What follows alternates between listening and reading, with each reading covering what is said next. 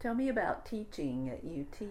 What did you teach design or? Yeah, I taught all the way from the beginners all the way up through graduate students. My favorite students were, I would say, second year because Mhm. already had a year of, they kind of knew all the jargon and they had all the equipment they needed. But also it was fun getting the youngsters who had just come out of high school. And there's also a lot of coaching, as you get further into the semester and say, well, why did you want to become an architect? And many of them, I would say most of them, really didn't have a very good reason why. They just thought, well, that was, sounds cool. Oh, Yes. building. Oh, yeah, that sounds cool.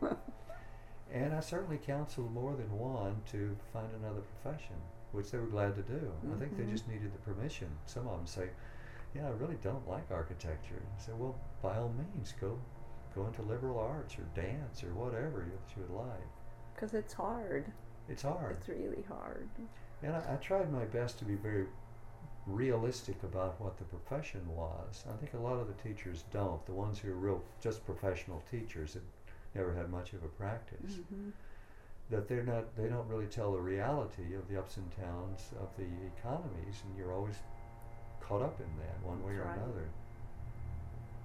But I enjoyed it very much. I would team taught a lot. Taught with Lance Tatum, it was Sinclair, Dick Dodge. So we did a lot of Mhm. team teaching, which was fun. I enjoyed that. Well, I enjoyed the single teaching as well.